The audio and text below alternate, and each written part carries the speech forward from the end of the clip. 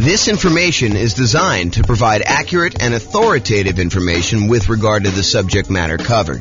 It is offered with the understanding that the presenters are not engaged in rendering legal, accounting, or other professional services. If legal advice or other expert advice is required, the services of a competent professional should be sought. Welcome to the Albuquerque Real Estate Investing and Real Estate Financial Planning podcast. Learn all about investing in real estate in Albuquerque, New Mexico, with a combination of real estate financial planning and modeling with numbers specific to Albuquerque, plus syndicated, more generalized recordings of live and pre-recorded real estate investing classes, not all of them specific to Albuquerque. Be sure to stay tuned after the podcast for a message from our sponsors. Well, good morning and welcome, everyone.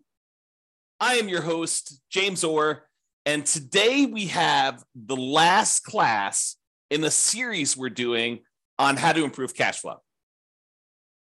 Today, we're going to be covering the improving cash flow on rental properties by improving the property itself. Up to this point, we've done the 88 strategies to improve cash flow. We've talked about improving cash flow when you're searching for properties, which was a pretty good list of ways to kind of like improve cash flow while you're out looking at things and how to optimize that through selection and searching. We did a whole big section, the largest section actually, on how to improve cash flow when you're doing your financing. So if you, and that's probably one of the most effective, largest list of things that you can do to improve your cash flow. And so we have a massive section on that, which we've already covered. We're not going to cover that today. So go watch the old class on that one. And then we've done an entire class on changing your strategy, which even though it's a relatively small list, in some ways that gives you some very large increases in cash flow. By changing what strategy you're using, a lot of times you can get massively more cash flow on a property. And so definitely go watch that class if you want to consider improving cash flow by changing what strategy you're using in your real estate investing. Today, we're going over improving property. And we've gone over separate classes on the marketing, how to improve cash flow when you're marketing your property to rent. We had a whole section on improving cash flow when you own the property, the things you do as an owner to improve your cash flow. And then we had a whole section on ways to improve cash flow when you're renting the property as a landlord.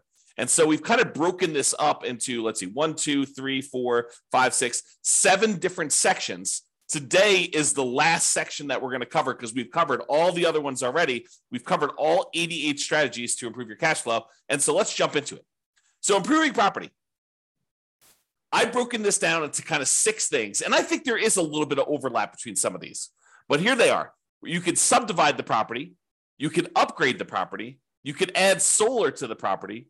You could provide a furnished rental. You can convert the property, or you could charge improvement rent.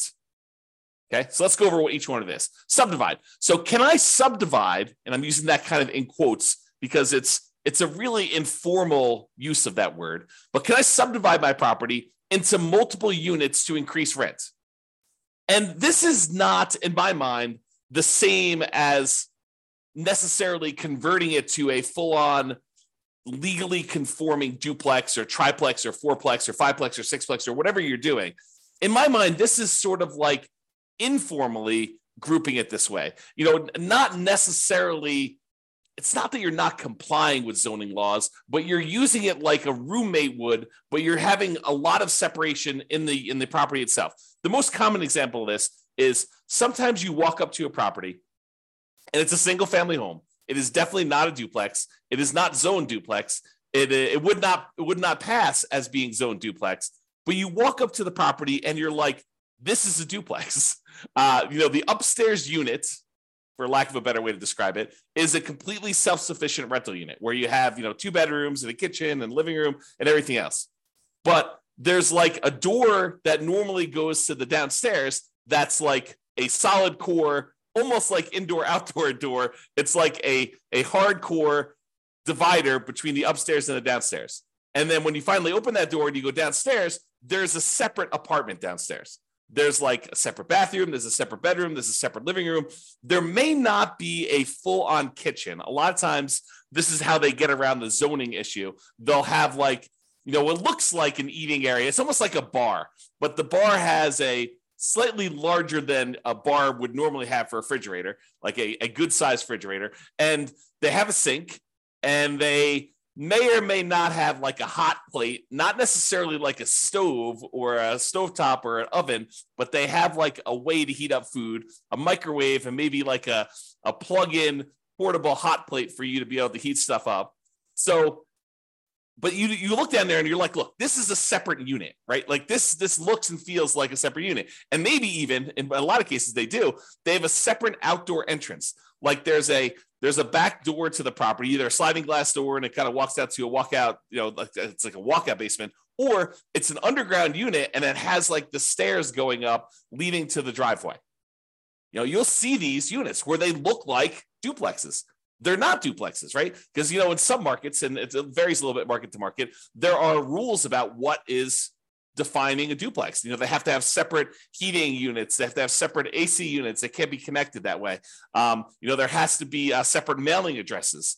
And so this is not a duplex, but you can sort of subdivide the property. So some properties are really well set up for this to begin with. Other ones are not so easy, right? It's like you walk into a property and it's a bi-level where you walk in, you're on a landing and there's an upstairs and downstairs. You can go, right to go downstairs and left to go upstairs. And I've seen some people go ahead and do a little bit of work to that kind of entryway where then once you walk into the property and you're on that landing, now there's actually a door that you have to open to go upstairs. And there's a door that you have to open in order to go downstairs. And it really is like having two separate units. Now, are you going to rent these to two different kind of like, I don't know, families that think they're getting their own unit with their own address? And, they think that they're going to be able to control the heating or the cooling because they both have thermostats. No. This is like a way for you to increase your rent, but they are very well separated roommates. That's a good way to describe it. This is a roommate situation, and you could have one unit that has, two roommates and another unit that has, one or two roommates. So you can have like more than one roommates kind of sharing one of the units, especially if they're dating or it's a family or something like that. But this is technically not zoned to duplex, not zoned to triplex. And so you need to comply with whatever the roommate laws are. The roommate laws are for zoning. And you got to realize that they are not separate units. They don't have their own separate heat controls in a lot of cases, although sometimes they do. But that's the big issue. Okay. So you could go and subdivide this. And do you think you could get more for a kind of like standalone mother-in-law quarter-ish, separate downstairs with everything kind of like separated out, and they really don't even have to interact with the person upstairs or the person's upstairs if they were living in the downstairs unit? Do you think you can get a premium on rent for something like that versus getting, a property where they're sharing a bedroom, where they have a bedroom rather, and they're sharing like a common living area and a common kitchen? You bet. And that's one of the ways you can improve cash flow on your rental properties, is you could find one of these properties where it feels like a duplex, even though it's not. And you can get single family home financing, which I think in a lot of cases is advantageous. Especially if you're buying your second or third property and you've already used up your FHA or your VA loan, which is what we a lot of times use when we're buying formally zoned, completely compliant duplexes, triplexes, or fourplexes. But in this case, it's a single family home that looks and feels like a duplex or a triplex or a fourplex, but it's really a single family home. And so you can go get these, 5% down conventional loans on them. Whereas if it really was a duplex, triplex, or fourplex, you could not get a 5% down conventional loan on them. So there is kind of an interesting benefit to doing this way. Now, realize when you go and sell it, you can't sell it as a duplex or a triplex, right? Because it's technically not zoned that way. You'd have to tell them, look, this is a non-conforming property that feels like a duplex, even though it's not. And if you wanted to go and live here and kind of like unseparate these, you might have a little bit of work to do.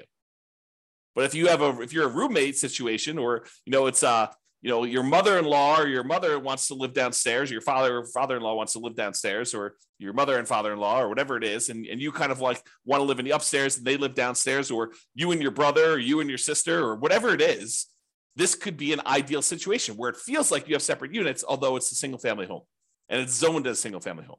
Okay. So that's what I call subdividing. Next one, upgrade the property. Can I improve the landscaping, the curb appeal to get higher rents? Sometimes that's all it takes, right? The difference between this is like the proverbial don't judge a book by the cover. Don't judge a book by its cover. There's a reason that saying exists, is that people judge a property by its exterior. And so can you improve the landscaping, improve the curb appeal to get higher rent? Can you paint the property? Can you add or improve shutters? Can you do lawn care? Can you upgrade the mailbox from the ratty 1970s thing that's rusting to something that's modern and new? Can you put property address numbers? Can you upgrade the lighting on the outside? So all these like little things that you can do. It's a one-time investment that may be able to, it may be the difference between you getting, no one wanting to rent at the higher price that you start at. Because, we're starting, 60 to 90 days before the property is vacant, ideally, unless you're just acquiring the property. But you're starting 60 to 90 days ahead of time and you're testing rent high and you're coming down slowly as you get closer and closer to your deadline until you find out what rent is. Well, if the property looks kind of ratty and tired on the outside, you might not be getting people biting on the higher prices. Whereas if you do all the upgrades you're supposed to do and the property looks great from the outside and you upgrade it, this could be a chance for you to get someone at that higher rent. Okay. And this could also be folks buying properties to do like more significant value add, or like more of a BRRRR type strategy where you're buying the property, you're doing a bunch of rehab on the property, you're renting it out, you're refinancing, and you're repeating the process. I mean, this could be a variation on that. I've kind of focused in on, light stuff that you could do to upgrade the property, but it could be major stuff too. A lot of times with the major stuff, it's capital improvements. And, even though we, upgrade something, it might cost us 20 grand to do the big stuff, and you might not get 20 grand worth of extra rent in the short term. Okay. But upgrading little things can make a big difference, and it can get you enough rent to support doing it. Okay. All right. So that's upgrading the property. Adding solar. When I made my initial list, I had a lot of the really easy ones. But then I started adding anything somebody would tell me that could improve rent. I was like, okay, let's go and add that so that we could be comprehensive and so that we wouldn't miss out on a way that you could possibly improve your income on the property. But as time goes on, some of these things become better and important and we use them a lot more. And some of them become ones that we don't use nearly as much. I think solar might be falling more into the we don't use it as much. And I think there's a couple of reasons why. I do think you can add solar to a property and you could charge a premium on your rent because there's no electric bill. I think you need to be careful because I think there may be some laws, and also there may be laws coming where you may be in this gray area if you start charging them separately for utilities. You start looking like someone who is charging someone for utilities separately. I think you're in this gray area. And so if you are going to charge separately for utilities, I think you should go talk to an attorney in your local area and make sure that you are following all the local laws and regulations doing that. But if you happen to have solar panels on your property, can you get, rent is a range, right? Rent is not an exact number. It's not like, oh, this is exactly $2,112.43 for rent on this property. That's what you're going to get every single time you put it on the market. I don't think it works that way. I think you go out there and you're like, look, rent on this is probably going to be somewhere between, $1,900 if we do it during a kind of like a bad time of year and we don't do a good job marketing, we don't do a good job exposing the property, to maybe $2,200 if we just happen to hit the right time of year. We kind of do the marketing we're supposed to do. The property shows really, really well. We're great at our sales skills. We're really good on the phone. We're really good answering questions. We're really good getting people to come look at the property. The property shows really great. So I think there's this range. And so when you add solar to a property, I think you have a chance to really push up the range a little bit and more likely get to the top of the range, especially if you have the sales skill to show somebody why having solar on your property is a major benefit and how it can save them money. So they may be comparing your property to one that's $100 or whatever less, but if you have solar on your property, you can tell them, look, you're not going to have an electric bill on this, or you're not likely to have an electric bill as long as you don't go over the usage you have on this thing. And so that's included. And so you got to really kind of, give some value to that. And that's why this property is probably, a little bit higher than some of the other ones you're comparing at the same price range. Okay. So solar, be careful, but this is a possible way for you to kind of improve your rent range to prove where you are on the rent range. And maybe it also allows you to rent the property a little bit faster. Maybe, someone's looking at two properties, one of them has solar, one of them doesn't. They're both similarly priced. Yours probably goes first, is the guess. All right, furnished rental.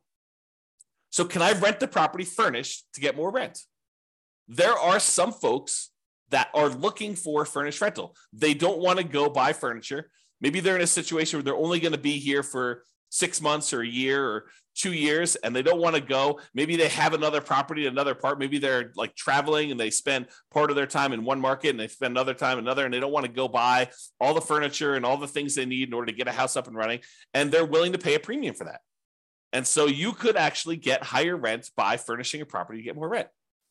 And this is often associated with kind of like changing your strategy. For example, changing your strategy from a year-long lease to a short-term rental. We see this a lot in those where when you're doing short-term rentals, they expect them to come furnished. They expect there to be kitchen supplies in the kitchen and bathroom supplies and shampoo and stuff like that. Because it's more like lodging than it is like short-term hotel-like lodging. That's I guess that's how I describe it. But basically, you could change your strategy and do this, but you don't have to. You could do like long-term rentals that are furnished.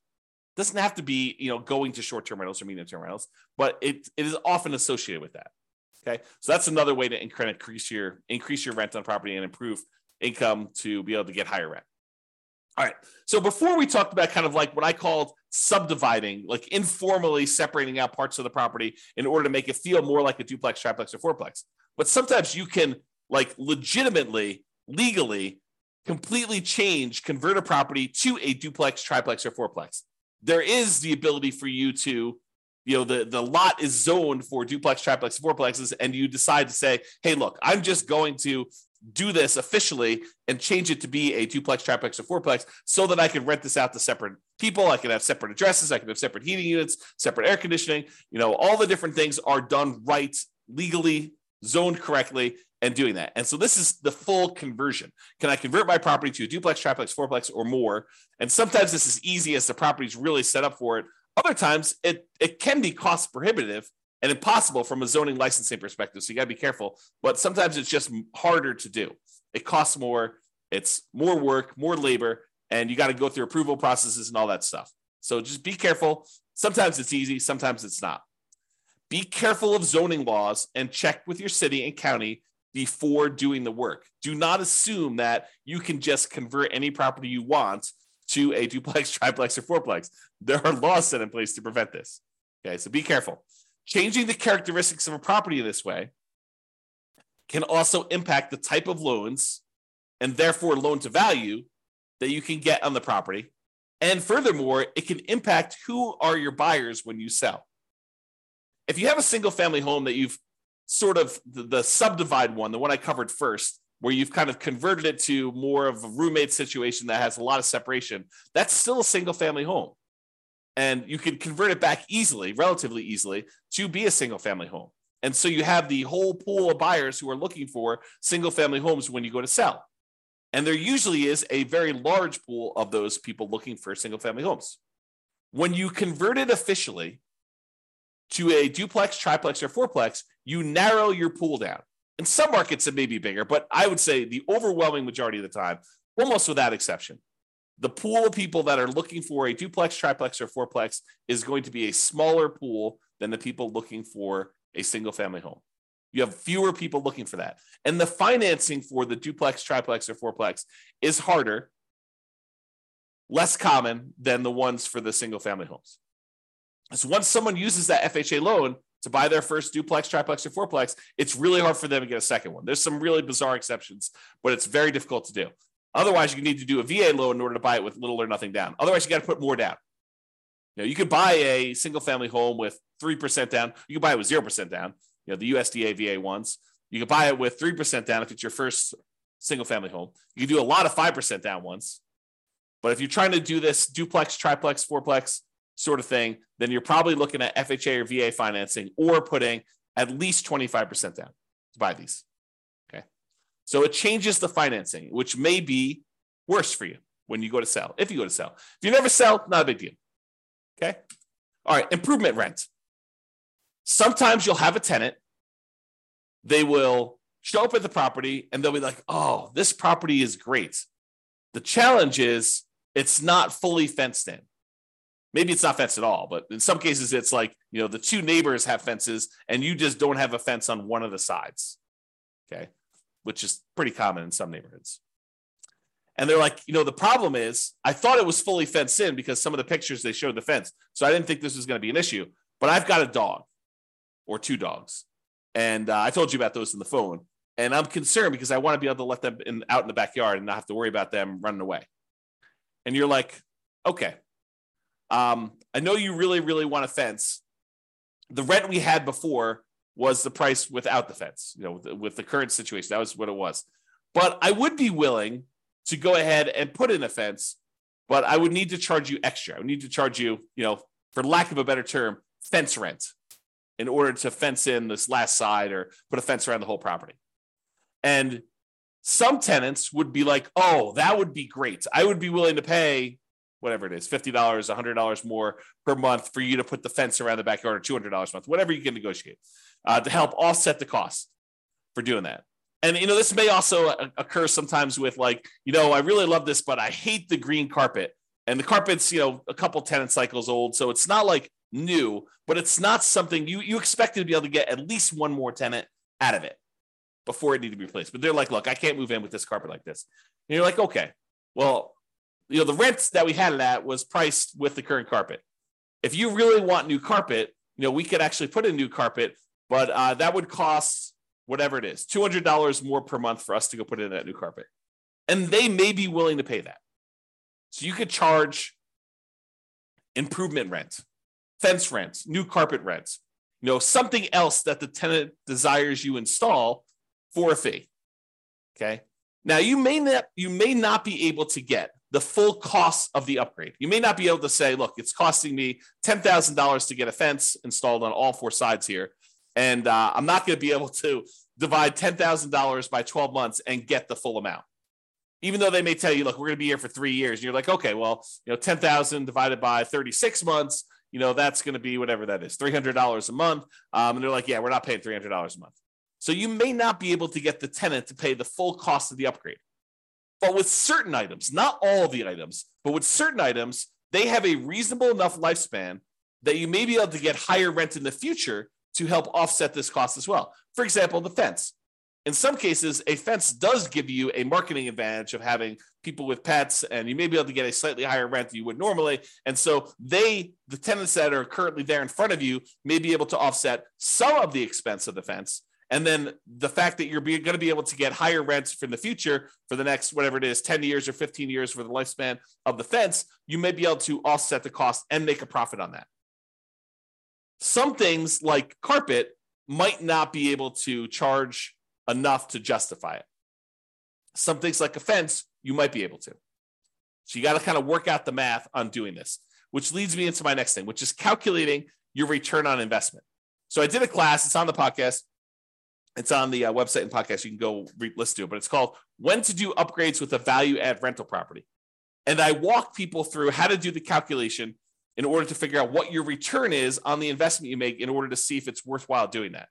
And I include a spreadsheet to help you do the math, but you want to be able to determine, look, I'm going to go spend an extra $5,000 or $10,000 in order to do an improvement on a property. You want to look and see how much money am I putting out? How much money am I getting back over what time period? And when do I make all my money back? And then how much profit do I make? And then what is the overall return on that money that I invested to see if it makes sense for you to do this extra investment? Sometimes you have to do it, right? The kitchen sink is just not working anymore and you have to do the upgrade. So that just becomes a capital improvement in that way. But sometimes you have a choice. And that's what we're talking about when we look at choosing these kind of returns that you can get by doing upgrades on properties. The basic idea, I'll kind of like give you the very short version of the class. It is you're doing an internal rate of return calculation over the lifespan of the upgrade that you're making to determine how much you're putting out at the very beginning, and then how much you're making over time on that thing for the lifespan of the actual upgrade you did. So if carpet's going to last you X number of years, you want to see how much you spent on the carpet to do the upgrade, how much extra money you're going to make on doing that carpet upgrade. And then when the carpet actually is completely its lifespan is exhausted, it dies, it's used up, then how much money did you make and what was your return on making that investment? And in some cases, on certain rental properties, these can be very profitable, like mini investments in your property, right? Like you go and you put up 10K and you're making whatever it is, 20% return on your money each year. And in other cases, it's like hardly worth doing at all. You're really just doing it to kind of maintain the property and to move forward and to make the other return. And you may be not even making money on it. It may be sort of like lost in the other parts of the return that you're getting. So you need to go do that calculation, in my opinion. I mean, you don't have to, but it's a helpful tool for thinking about that. All right. So in conclusion, optimizing cash flow is really about maximizing the income you can get on your property and minimizing any expenses. When we're talking about doing these improvements to the property, most times we're talking about maximizing the income. Although you can make a case that some improvements you would make on a property would minimize your expenses. Installing certain types of flooring may actually reduce your overall cost and frequency of having to replace the flooring. And so therefore your expenses do get slightly minimized doing that. There are improvements you can make on properties you own that will improve your cash flow overall. That's what this is about. The improvements you can make on properties. It is better, in my opinion, to look at the big picture, look at the whole picture, like the 7 different areas we could do this. When you're searching for properties, when you're financing properties, when you're renting out properties, when you're marketing your properties, when you're owning the property, when you can improve the property, like improving your strategy, like all of these different areas. If we take a more holistic approach and we look at all the different ways that we can improve and optimize it at various different stages, that's what it's about. It's about getting the maximum amount of income on a property and minimizing the expenses by also minimizing like how much work you're putting into the deal so that you can get a great return on your investment and you could decide to invest more if that makes sense for you, if that moves you toward your goal of being financially independent. All right, that's all I got for you. Have a great day, everybody. This was the last class in the series on improving cash flow, so you can go watch those if you want to, in order if you want to, and kind of get a feel for all the different ways to improve cash flow. Or if you want to, reach out to us for assistance and we can help you implement some of these if that's what you desire. But you could do it. You got all the stuff. You've got all the different ways to do it now. It's not like I'm holding anything back from you.